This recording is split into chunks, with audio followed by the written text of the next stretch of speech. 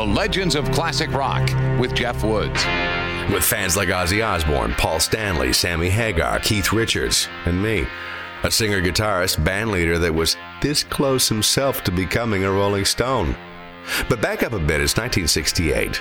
The singer in question is tired of the pop image with which his band, The Small Faces, had been saddled. He wanted them to evolve and had hoped to bring aboard a guitarist named Peter Frampton to help. But the other guys were having none of that. So Steve Marriott quit and with Peter Frampton formed a new band, a heavier band. One with which Marriott could let out the black man that was living in his white man's body. Nobody sounded quite like them, with soul galore. Humble Pie were on fire, with Proof in the double live album Performance rocking the Fillmore.